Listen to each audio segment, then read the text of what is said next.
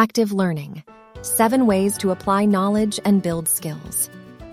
Applying knowledge during learning helps learners solidify their understanding of the material and develop practical skills. Here are 7 activities where learners can apply their knowledge during learning. Case studies. Have learners work through case studies to apply their knowledge to real-world situations and evaluate different solutions to problems. Group projects.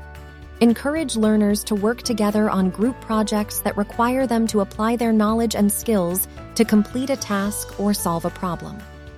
Hands-on activities. Provide learners with hands-on activities, such as laboratory experiments or simulation exercises, to apply their knowledge and skills in a practical setting. Problem-solving exercises.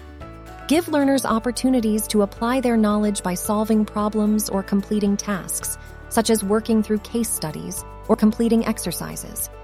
Role plays and scenario-based activities. Have learners participate in role plays or scenario-based activities that require them to apply their knowledge and skills to real-world situations. Feedback and reflection. Encourage learners to reflect on their learning and seek feedback on their performance to help them apply their knowledge and skills. Real-world projects.